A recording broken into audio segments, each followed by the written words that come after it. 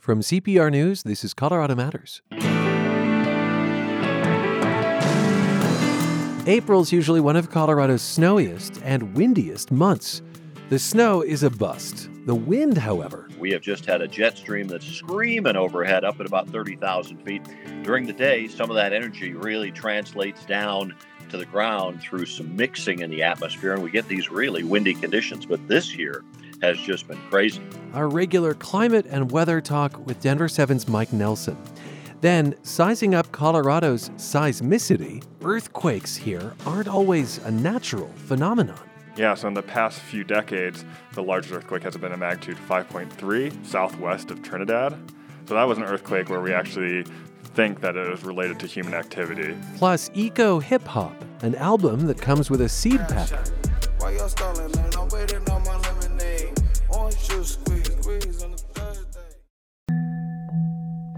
Your membership does more than fund the news and music you rely on. It helps build a statewide community through shared experiences. Your gift means culture can be explored. It means stories can be told from the Western Slope, the Eastern Plains, and from up and down the Front Range. CPR can serve your community and other communities across Colorado because of your support. Thank you. Not a member yet? Join now at cpr.org.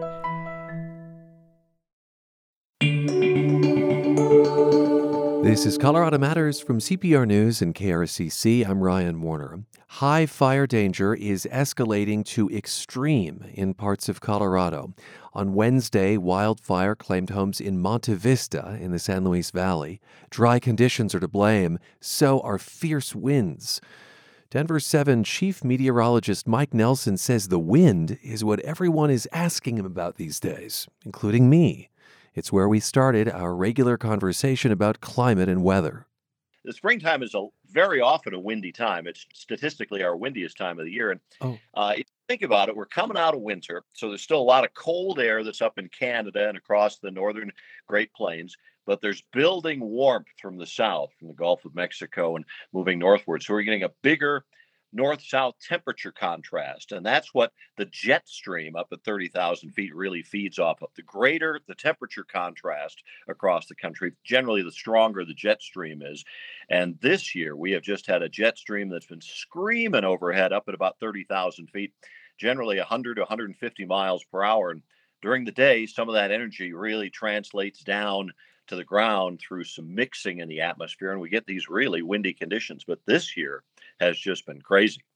Well, Chris, you pair that then with warm temperatures and dry conditions, and it is the perfect storm, so to speak, when it comes to fire weather.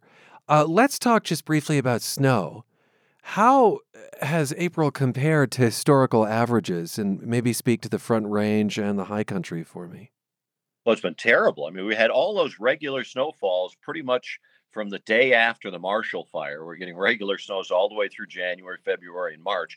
We haven't had any moisture to speak of since the third week of March, and we've only had 1/100th of an inch of moisture so far for the month of April, putting it as one of the all-time driest going back to the 1880s. 1880s. And so normally there is snow right now. Yeah, April's typically one of our snowier months. We get generally about 10 inches of snow during the month of April, and this year it's just been nothing. Meanwhile, our climate team has reported that the snowpack in some areas is already starting to melt. That seems like it would have some serious consequences downstream. Absolutely. Well, we're having all of the stories coming out on how the record lows on the Lake Powell and Lake Mead. The Colorado River is just not going to replenish that this year at all, because our snowpack has been okay, a little bit below normal, but it's been okay this year. But with climate change and warmer springtime temperatures, we're melting out that snowpack earlier.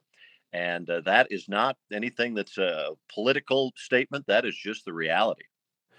Indeed, the Colorado River was named the nation's most endangered this week by the conservation group American Rivers. More than 20 years of record-breaking drought, driven, as you say, by climate change, has brought the river and reservoirs, Lake Powell and Lake Mead, to record lows.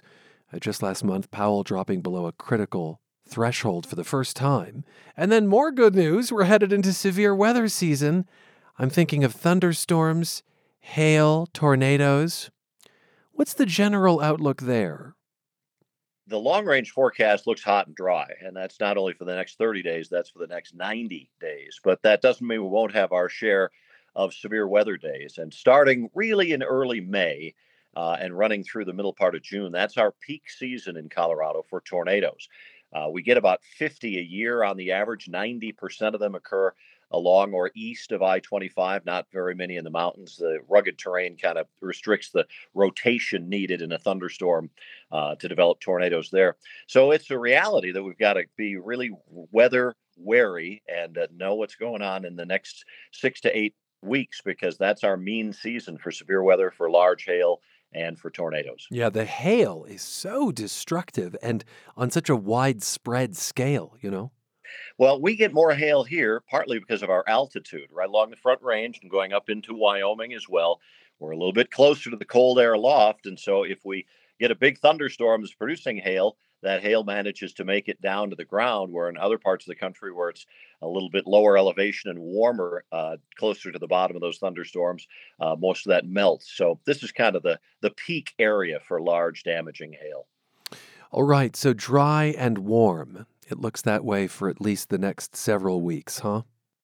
Dry and warm with intermittent severe weather, because we will get it. And so when the skies start to turn angry, especially coming up mid-May to the middle of June, just pay attention and make sure that you're up to date on the watches and the warnings. You told us to be weather wary. I have to say, I'm a little weather weary at this point. But Mike, thanks so much for being with us. Absolutely. Thank you, Ryan. Good to talk with you. Mike Nelson, chief meteorologist at Denver 7. He joins us each month to talk about the interplay between weather and climate. So to live in this state is to have a front row seat to natural disaster. But there's one phenomenon Coloradans are left to wonder about: earthquakes. Where are the fault lines in Colorado, and where can we expect seismic activity, if any? That is Louise Watson, who lives in Bailey. She's one of several folks to reach out on this topic through Colorado Wonders, where your curiosity drives our reporting. And this time it drove us to Golden, home of the federal government's National Earthquake Information Center. We're on the School of Mines campus, part of the Geologic Hazard Science Center, which is a USGS center. And in here we have people who study earthquakes, landslides, geomagnetism. But the NEIC, the National Earthquake Information Center, is where we study seismicity globally and monitor it. And then as soon as we can report an earthquake, we report its size and its location. Seismologist William Yeck is our guide. So if there were an earthquake somewhere on Earth as we were standing here today, it would be monitored here and then kind of assessed? Yeah, that's exactly right. So we have seismic stations recording globally from a variety of different seismic networks, and we ingest that data. And if it's a significant earthquake, so magnitude 5 and larger, we'll report on it within 20 minutes anywhere in the globe. Report to whom? To the public, as well as any interested parties who use that information to try to understand the impact of the earthquake and how to respond to it.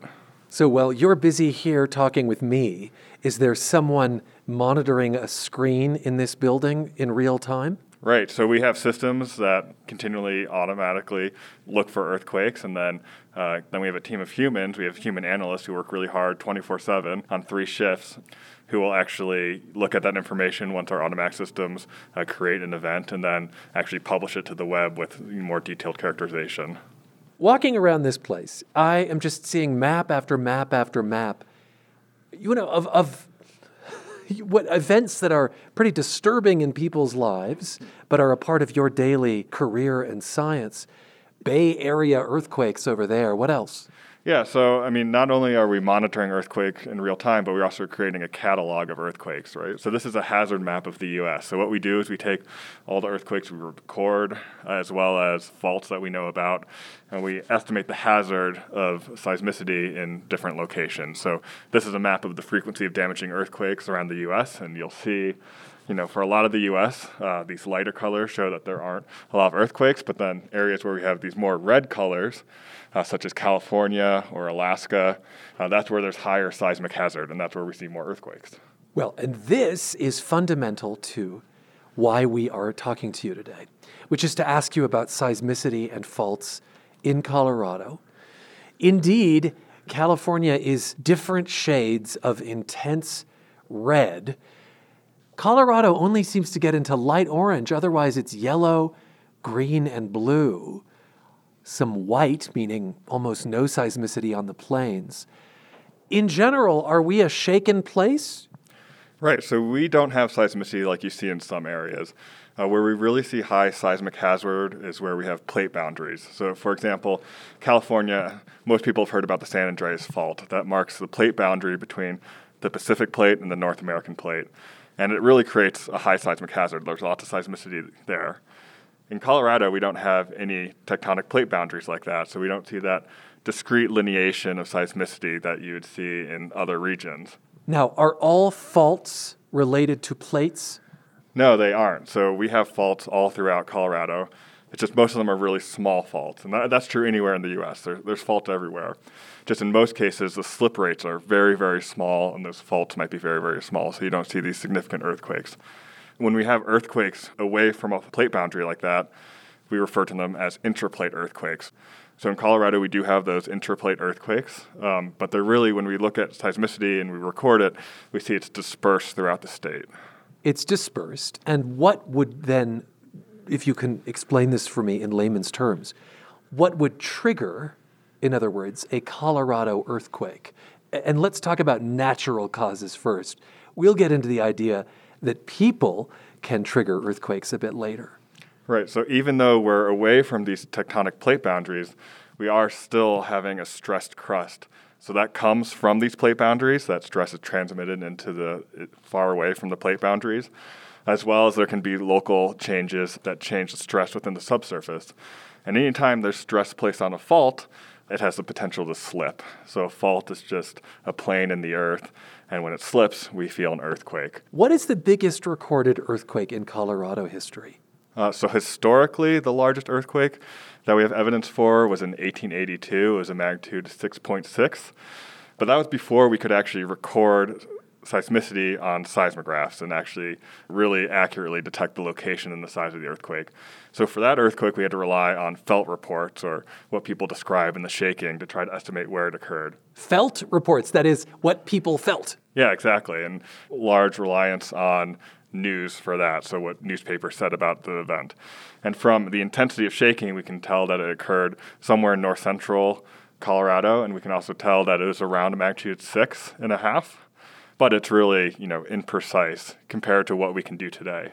North central, what would be the closest town that you could pinpoint? Right, so we don't have a very good location, but it would be west of Fort Collins. West of Fort Collins. And 6.5, you said, about? But that varies depending on who estimated the size of that. So, we don't really have an accurate estimation of its size. What about in more recent years or days? Yeah, so in the past few decades, the largest earthquake has been a magnitude 5.3 that occurred in 2011. That was southwest of Trinidad. So that was an earthquake where we actually think that it was related to human activity. There's natural seismicity that occurs in that region, but there was also wastewater injection going on, and that event may have been triggered by human activity. Okay, so this is near the New Mexico border in southern Colorado, not far from, I guess, Raton Pass. Exactly. And it is a segue to the fact that people can trigger earthquakes. That makes me feel incredibly powerful, by the way, William. Yes. Yeah, I mean, Colorado actually has one of the richest histories of human-caused earthquakes by wastewater injection. So some people might remember in the 1960s, there's a sequence of earthquakes that occurred in the Denver area, and that was caused by injection at the Rocky Mountain Arsenal.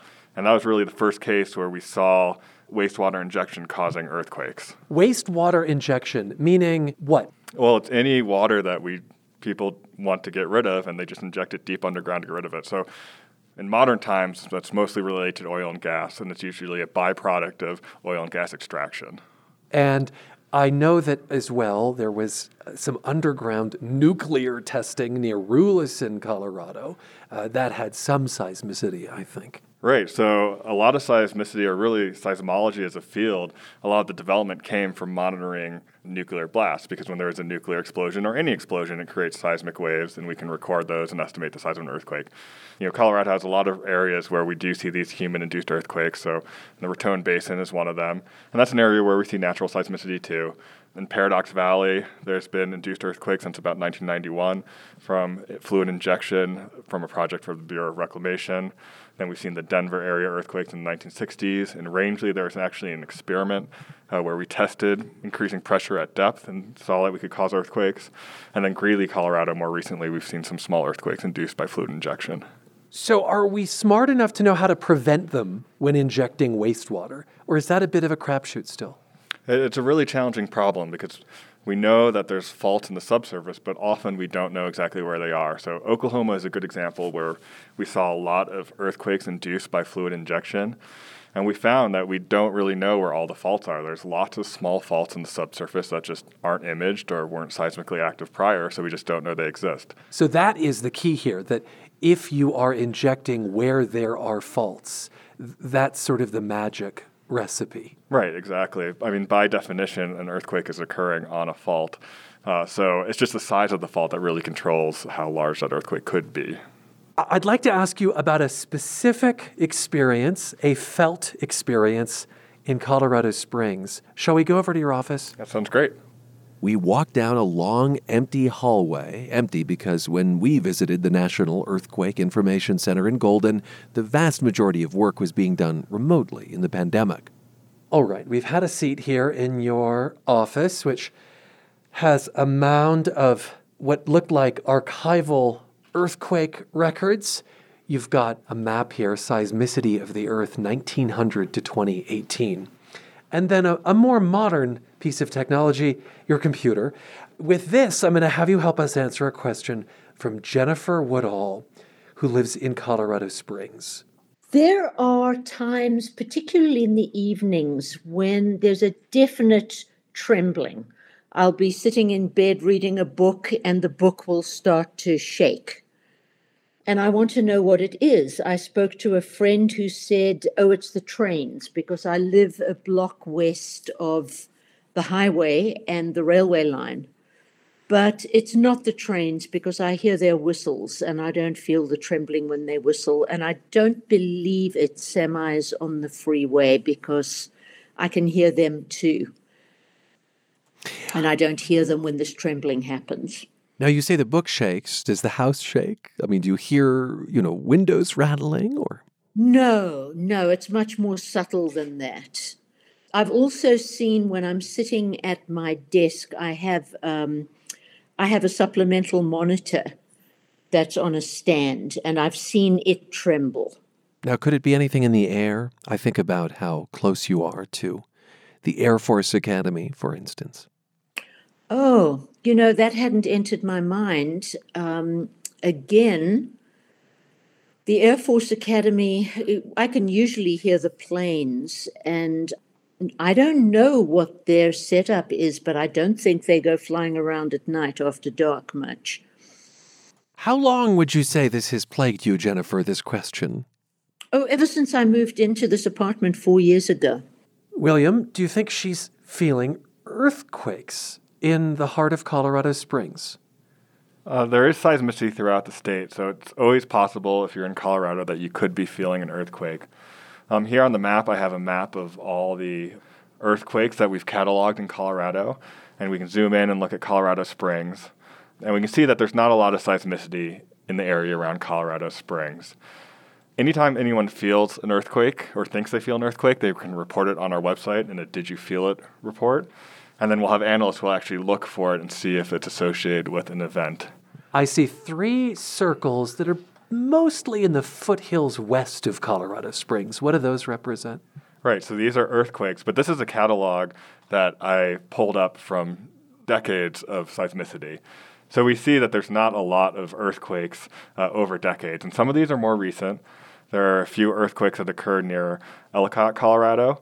In 2018, we see here, one in 2020. So there are earthquakes in the region. That's east on the plains east of Colorado Springs. Right, but these are all very small earthquakes, which in many cases probably would not be felt, or at least not widely felt. One thing that stood out to me about those comments is that she reported feeling earthquakes at the same time at night. Earthquakes are random. They can occur at any point of time. So if you're feeling something and it's occurring around the same time of day, it's unlikely that that's an earthquake because you wouldn't see that sort of temporal pattern. Okay, so you think she might want to keep digging? Yeah, I think it's likely that it could be something else. But that said, I mean, you could report that you felt something that you think might be an earthquake, and someone will look into it. And if they find an earthquake, it will be posted on our website. Have you been in an earthquake, William? I have never felt an earthquake, ever. It's an embarrassment being a seismologist, but I would love to feel one sometime. Unfortunately, Colorado is probably not the best place to get the chance to feel an earthquake. Which leads naturally to the question of why a national earthquake center is in Colorado. Maybe the best place to have an earthquake center is far from a lot of seismic activities. I don't know. Yeah, I mean, there's a long history for why the Earthquake Information Center, the National Earthquake Information Center, is in Colorado. But you're certainly right that being away from significant seismic hazard is an important part of having an operation that can continue running in the event of an earthquake. Thank you so much for answering these questions for us. Yeah, I'd happy to do it. Seismologist William Yeck of the National Earthquake Information Center in Golden. He helped answer questions of a seismic nature from Colorado Wonders. So what are you curious about in this state? Let us know at cpr.org/Colorado Wonders. Shake, baby, I feel it when you shake, baby. I really want to shake, baby. Come on and just shake, baby. Now I'm gonna stop feeling when it's hot. And we'll be right back with Colorado Matters from CPR News. CPR is growing and evolving to better serve a growing and evolving audience in Colorado. And we're looking for new members of our team, with job openings now for a fundraising manager and Salesforce administrator. It takes a committed team with roles on and off the air to make Colorado Public Radio, and your skill set and experience may be just what we're looking for. See all open job opportunities and what working at CPR is like at cpr.org/careers. Before flying to Eastern Europe, John Babiak told us that one of his goals was to hand toys to children displaced by the Russian invasion. Babiak lives in Denver. His parents fled Ukraine in the 1940s, and once he'd gotten to Poland, he traveled last week from Krakow to Lviv, Ukraine, and fulfilled his mission. So when I exited my train from Krakow, I walked down the platform into the train station. There were several departing trains, and there were many families ready to board within, say, 30 minutes or so. And seeing so many kids, I immediately knelt onto the floor, opened up this very sizable duffel bag that was packed, to the maximum with maybe 1,000 of these stuffy toys. And they sort of popped out. And once these children saw these bears and dogs and cats and such, like ants finding candy, they all started to walk over. And wide-eyed, were so anxious to just grab one. And in my basic Ukrainian, I offered it to them, asked the children what their names were, asked the children to name the bears or the toys, gave them out coloring books, and it was just a magical moment. Another reason for Babiak's trip to Western Ukraine? To celebrate Easter with fellow Ukrainians. But the realities of war are relentless. Sunday was placid, it was beautiful, it was patriotic, and Monday came, and early morning you could hear the whistles, the sound of rockets, in this case cruise missiles, at very low altitude, flying over the city. I was in a park, and it was a very distinct sound, and it was one after another, about 30 seconds apart. And then you could hear the explosions in not too far distance. And then very quickly, the dark clouds from fire and explosions were visible in the air. Sirens were going off, and people were on the run to get to subway stations in order to find some shelter, self included. John Babiak, who's 62 years old, then returned to Poland and picked back up his volunteering with World Central Kitchen, founded by chef Jose Andres.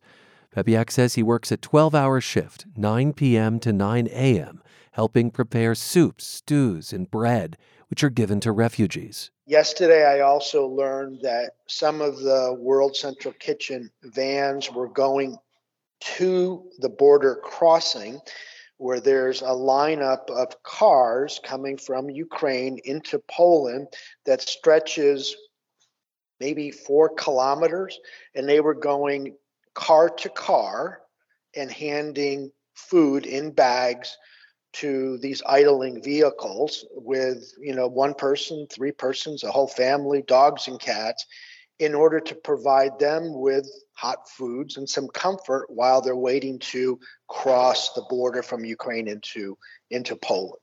Babiak plans on being in Poland for another week or so, although he added that he hopes to return to Lviv should things calm down in the aftermath of the attack there earlier this week. There's an emotional component to this that I did not expect when I left.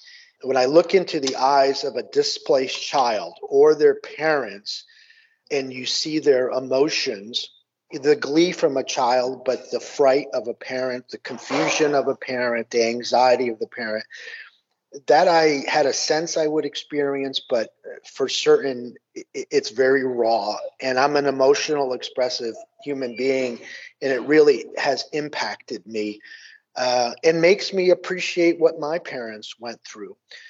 These individuals are moving quickly, they're confused, they're making decisions on the fly, and there's so many of them, right? With 2 suitcases and a little backpack that the child has, that is very challenging for me to appreciate every day and to accept.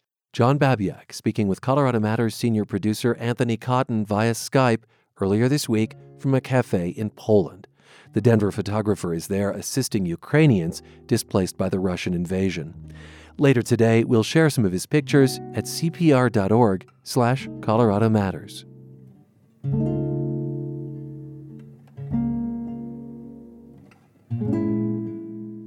And we're back in a bit with the latest installment of The Kitchen Shelf, our retro cookbook series. I'm Ryan Warner. You're with CPR News and KRCC.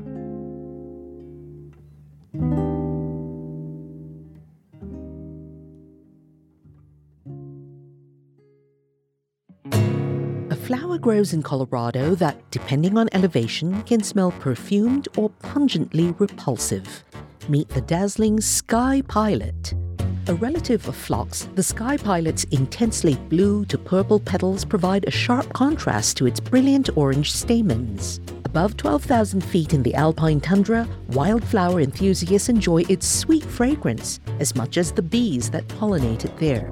At lower elevations, where bees have lots of other flowers to occupy them, the Sky Pilot smells of rotting flesh or skunk to attract pollinating flies. At any elevation, its sticky leaves discourage ants and herbivores from eating them. Follow your nose to find Sky Pilots, but keep your eyes wide open as these blossoms are fleeting. Each is in full bloom for just about a day. A Colorado postcard from CPR with the support of Sheets and Giggles. Now a cookbook written by someone who doesn't really cook. A listener alerted us to it for our series The Kitchen Shelf about retro Colorado cookbooks. This one comes from 1980, Ranch and Rodeo Recipes. We got a hold of its author, Clay Simons. She's 87, she does not live on a ranch, and as I said, she's not much of a cook. To that first point, though, I have a brother who is in the ranching and rodeo business. Let's see, my grandfather, my great-grandfather, and a great-uncle homesteaded a ranch in northeastern Colorado. So the heritage is certainly there. My heritage is a lot more urban because I graduated from CU in 1956 and went to New York for 10 years.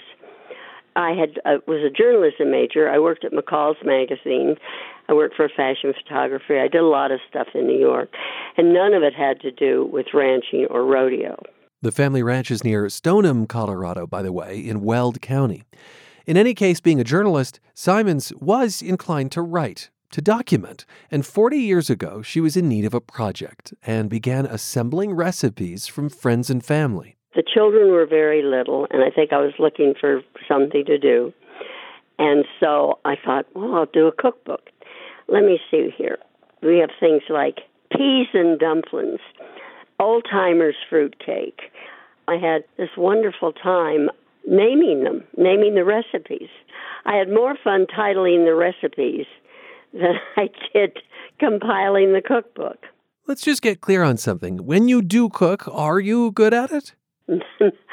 I don't cook anymore. Believe me, I don't cook anymore. I don't know whether I was a good cook or not. You have to ask all the people who suffered through me, my 2 daughters. My husband died 20 years ago, so he's not around to vouch for it. I can make things. I can do things. I wouldn't call myself a good cook.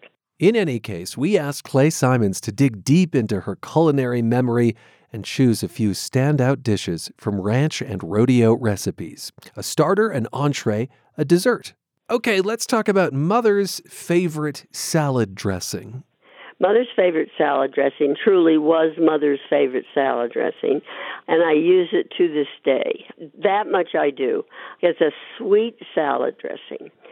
Generally, people are very fond of it. The key ingredient seems to be the 2 tablespoons of onion juice, Clay. Yes, and then you add sugar to it, see. What is onion juice, and how do you get it? Not easily. You slice an onion in half, and you squeeze it as you would an orange.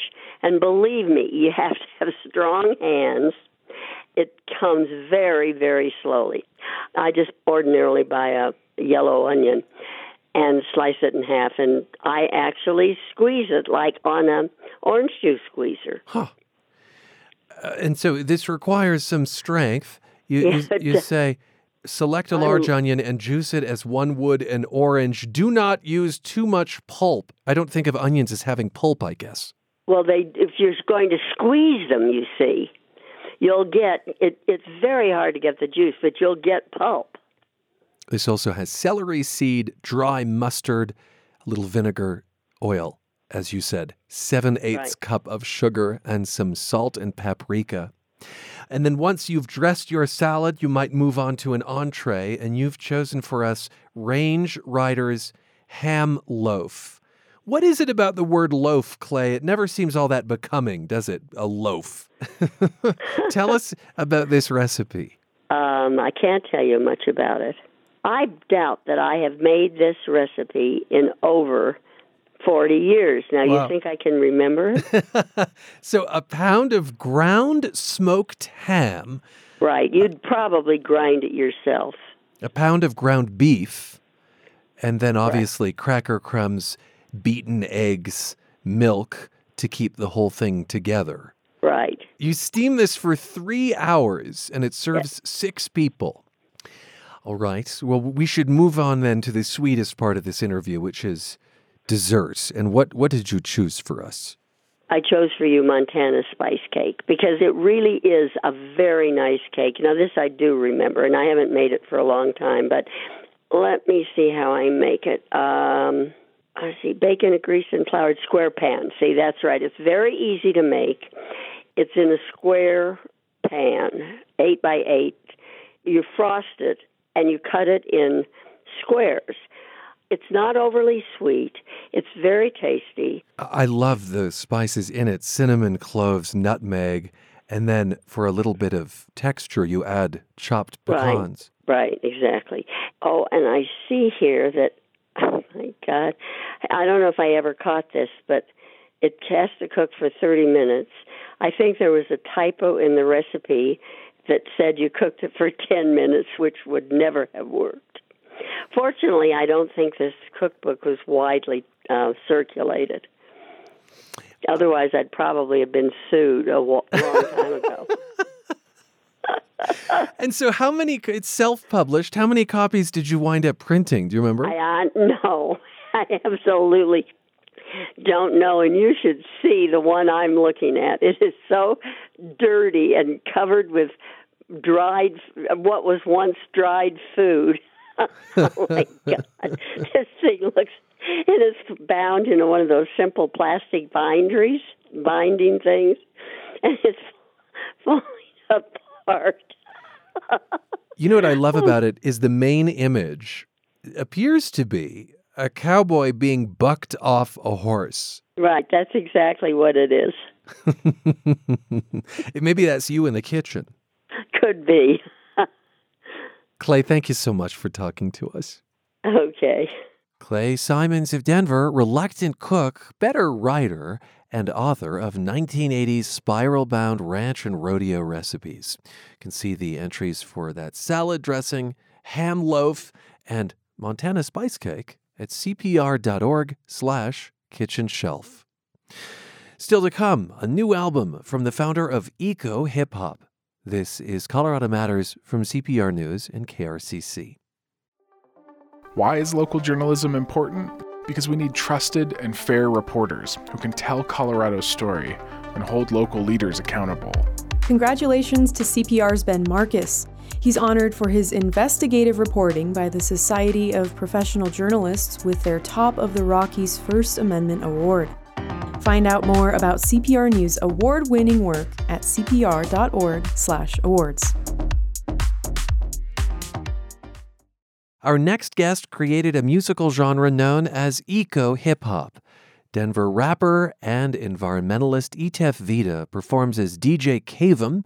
He holds a PhD in urban ecology and rhymes about gardening and veganism. Vida has performed at the White House, cooked with Rachel Ray, and recently shared the stage with Wu-Tang Clan. He uses his art to combat climate change and food insecurity. When I cook it up, I got the compost with me.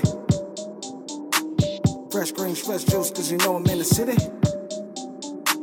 Got fruits, got fresh juice with me. On God, cause you know I want to pull up in the city. On God, cause you know I want to pull up in the city. DJ Kavem, who grew up in Denver's Five Points neighborhood, is the founder of Plant-Based Records. And his new album, Concrete Garden, comes out tomorrow for Earth Day. It's available as a digital download, printed, once again, he's done this with past albums, on a packet of seeds. The release party takes place in the McNichols Building in Civic Center Park. And Etef, welcome back to the program. Thank you so much for having me. So much love on CPR. Thank you. Concrete Garden comes with seeds for, I think, tricolor cherry tomatoes. Why did you pick those to accompany this album? Well, I've been working with botanical interests for some time now. And, as a record label owner, it's like, we got to stay away from producing so many products that are just going to be locked away in the landfills. CDs have just been becoming more obsolete. So I figure heirloom organic tricolor cherry tomatoes is a really beautiful way to focus on inner city gardening. People who can just grow that right outside their window shed, on the balcony and things like that. Because, the last album was really supporting around, urban agriculture and people who had garden beds and, people who live in apartments. This is for them, I have to say, one of the great joys in life is biting into a cherry tomato and having it do that little explosion. It reminds me that pops. When it just pops.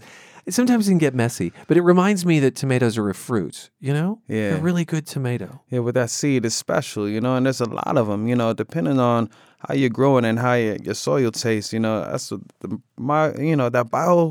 micronutrients is so important. When you take that time to grow your soil first before you grow your food, you can get a lot, and that's the best thing about this whole idea of having a concrete garden. It's a soil that's untouched. Well, this is interesting because we're going to have a conversation both about music and I have a feeling horticulture. Do you do any soil amendments? How do you get rich soil? I did a lot of bioremediation when we were growing at the Grow House on 47th and York Street. My mother was one of the co-founders, and literally that land needed a lot of work. And so it was good to actually be able to see people be able to grow food within that community of Swansea, Elyria, because if you know about the air quality, it definitely affects the soil. This is just a block or two from I-25. Yeah, and Purina I-70. and all of that, so It was a big thing. to be able to grow food and have food access. And how did you enhance soil, just out of curiosity? Well, literally, you want to grow things like spinach. You know, you can do mushrooms, bokashi. You can include like different forms of things that draw all the arsenic and the lead out of the soil, like adding your compost. But if you can't really do it, you want to get your soil tested and maybe even include like maybe a good 20 by 20 of topsoil, you know, so that you can actually, you know, grow within a healthier range. Yeah, the extension offices will often test your soil for you. Okay. During the pandemic, DJ Cavem, you gave away tens of thousands of seed packets, and then on Instagram, you've collected the images of gardens that have grown from those seeds. Yeah. How does it feel to see all of those? Man, you know, shout out to DMD. When we were in the studio, we didn't know that we were going to drop it on Packets and Seeds, you know, and he was the producer I was working with for the Biomimics album. The album was dedicated to biomimicry, you know, when we wanted to actually see people grow. Wow, just to see the fact that so many farmers are sending us packets of, their style of like how they want to like package their seeds and save their seeds, and they had no idea that this was an album. I was like, come on, y'all, like this is a vibe. And so the energy of like really trying to heal people through food as medicine was really what it was all about. Creating that cooperative economics, starting CSAs in places where it didn't exist, because people need a community-supported agriculture, and that's the best way to sequester carbon in urban atmospheres, fight against the whole issue of climate change, and be able to address things like obesity at the same time. So there are a lot of goals being achieved. Indeed, soil can store carbon, and you use that term biomimicry, which I think is just fascinating. It's the notion of how we might engineer our lives and the things we use in nature's image, because there's a certain elegance to what Mother Nature has created. Okay, more music from the new DJ Cavem record, Concrete Garden, concrete with a K. This is Juice Bars. I got work to do. Homie want my juice. Homie want my juice. I go yogi on my juice. Trade a rolling for my juice. Know your truth, bro. Never phony on the troops. Pour it out for the deuce pop. Farmers knowin' when the fruit drop. Killer for the drip drop. That's that waterway. Squatter for the desktop. Concrete garden for the rooftop. So was that line, farmers knowing when the fruit dropped? Yeah. That's a good line. Concrete Garden is inspired by trap music and urban environments, areas where it's tougher to sow seeds and find plant-based food, which is why you recently helped launch a program to put health food bodegas throughout New York City. Yeah, shout out to Plantega and my team, How to Be Vegan in the Hood, you know. It was a beautiful opportunity because not only did, the seed distribution really help galvanize for organic gardeners, but creating other plant-based options I think was so important. So check that out, eatplantega.com, and you can learn a little bit more about all the locations available in New York. But that's really what it's about, because the home of hip-hop needed a lot of work, and during the pandemic, I really thought that was the ground zero for a lot of people who really needed to have access to healthy food options to be able to build up their immunity. And so that was our goal with that whole idea. You've no doubt heard of food deserts, but there are often food swamps. In other words, it's not that there isn't food available, it's that the food is really bad. The quality. Yeah. Yeah, the quality of food, of course, is really what we're trying to improve on, So the ideas of, young urban farmers who normally you might see on the street corner, they might be selling sprouts, they might be selling collard greens, and this is the real goal. I started in that same range. I was one of those urban farmers at the Mobetta Green Farmers Market, waking up early, harvesting collard greens and cabbage and corn, and going and selling all of my produce on the corner of Welton Street till 2 p.m. in the afternoon. That farmer's market is still there. I retired many years ago, but knowing that that's the goal that we wanted to create, community-supported agriculture starts with us flipping our grass lawns into beautiful gardens. Are you an exception in terms of your view of health in hip-hop?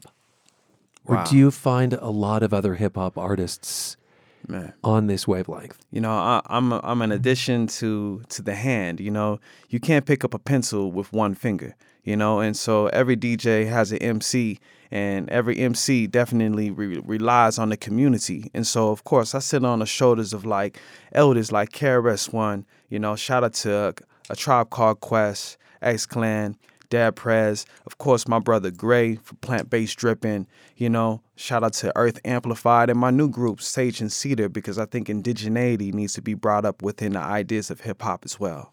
Tell me more about that.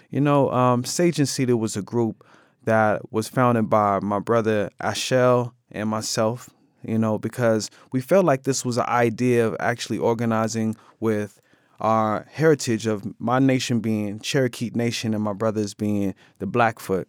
And we're based out of Oakland, California right now. We've been performing and really trying to bring shamanic hip-hop. And so talking about the Kunindeta, the medicine in rap, the sage and the cedar and the soil regeneration also is in reflection of how we take care of ourselves. So it's more of like the space where we give homage to the elders who have been leading the way. So, yeah, Sage and Cedar, we got songs like Smudge It Down that really highlight how we can show other ways of healing, not only for our mind and body, but also for our surroundings. And recognition of those who have come before us. True indeed, especially indigenous people. Especially with our name, Sage and Cedar is dedicated to Cedric and Cedar Avenue, the birthplace of hip-hop. Let's play another song off the new DJ Kavem record and then discuss it. Quite a powerful backstory to this one. Etef, this is Pull Up on the Gate. Yeah. Pull up on the block with my garden hose. How much time you need? I said dose. Flipping all the gardens in the coast. Like my full vegan avocado toast. Why you growing crab? Let me most. Grow your food fast, homie, compost. Let me get your scraps, let me break it down. We gon' show your neighbors how to hold it down. Keep your dirt wet when you're out of town. Show that call the permaculture, want the whole town. No man, I got properties to flip, they gon' hold it down for me. Break it up good, blow it all down for me. Turn the trees up, line the grass up, mister. Run the cash up, mister. You star in the music video for this one. You're working as a gardener in a wealthy neighborhood when someone calls the police on you. And I understand this was inspired by real events. Yeah, shout out to Native Earth Landscaping Land. It was a organization I used to work with actually to work on that actually same property. That property that I shot that video on, I used to work on that property many years ago. Oh. So I was a kid planting begonias and cutting grass and trimming roses. And that was my first green job. I didn't know what a green job was. I literally was just implementing the ideas of stewarding towards the land. And this is way before I started to grow food, but I was plant-based at that time. And I would show up with avocado toast to work. And so avocado toast before it was cool, you're saying. I wasn't working specifically with Native Earth at that time when I had this issue of being a landscaper with some of my friends who were migrant workers who were dealing with issues of racial injustice and just feeling like this issue of bigotry that we wanted to, document through music. And I wanted to document my style of how I would be in this dream to address the issue of being the landscaper owner, within the song. And that's the whole goal. It's like sometimes we see all these other brands and businesses promoted through hip hop. If we can show how cool it is to store towards the land and take care of the earth, I think we can actually change and transform that, that bioremediation we need also for the mind and body, because we're not just growing food, we're growing people. You're growing people. Yeah. Say more about what that means to you. So I hear the environmental justice message, particularly in that song, Pull Up on the Gate. Yeah, so straight up, a lot of people didn't know that, my brother Ra Yosef Supreme, who's on that song, Juice Bars, he owns a really cool plant-based restaurant out in Louisiana. I thought about the whole concept of providing, that's how we grow people. You know what I mean? We wanted to address issues of COVID-19. Well, sea moss was the answer for me. It was the ginger, it was the tea and the osha root and all these ancient remedies that our elders held close to our heart. And so I started to really think about, if we want to grow each other, we need to know how to heal each other mentally as well as physically. And it's not just the yoga. It's really about how we actually consume our energy through how we speak to each other and our manifestation. So Concrete Garden is just going to be a space for us to celebrate that. Tomorrow at the McNichols building, it's going to be amazing. And you're going to have gardening and climate workshops, yoga classes, a live performance. Yeah. There at the McNichols building in Denver's Civic Center for the release of Concrete Garden. It is the new record from DJ Kavum, who is Etef Vida. Thank you so much for being with us. It's nice to see you. Thank you. So Etef Vida writes and performs indeed as DJ Kavum and celebrates the release of the new record, Concrete Garden, Friday, Earth Day. I'm on the move. I gotta pick up today. Yeah, I'm on the move. I gotta re-up today. I got broccoli greens on low. Yeah.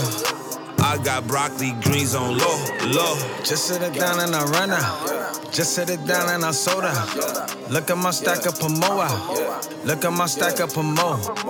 Filling the carts when they run out. Organize it by the color. Used to go trap in the gutter. Now it's a graze with my brother. 7 a.m. at the market. Washing their grains in our pocket. I got the cabbage on low. I got the spinach on low.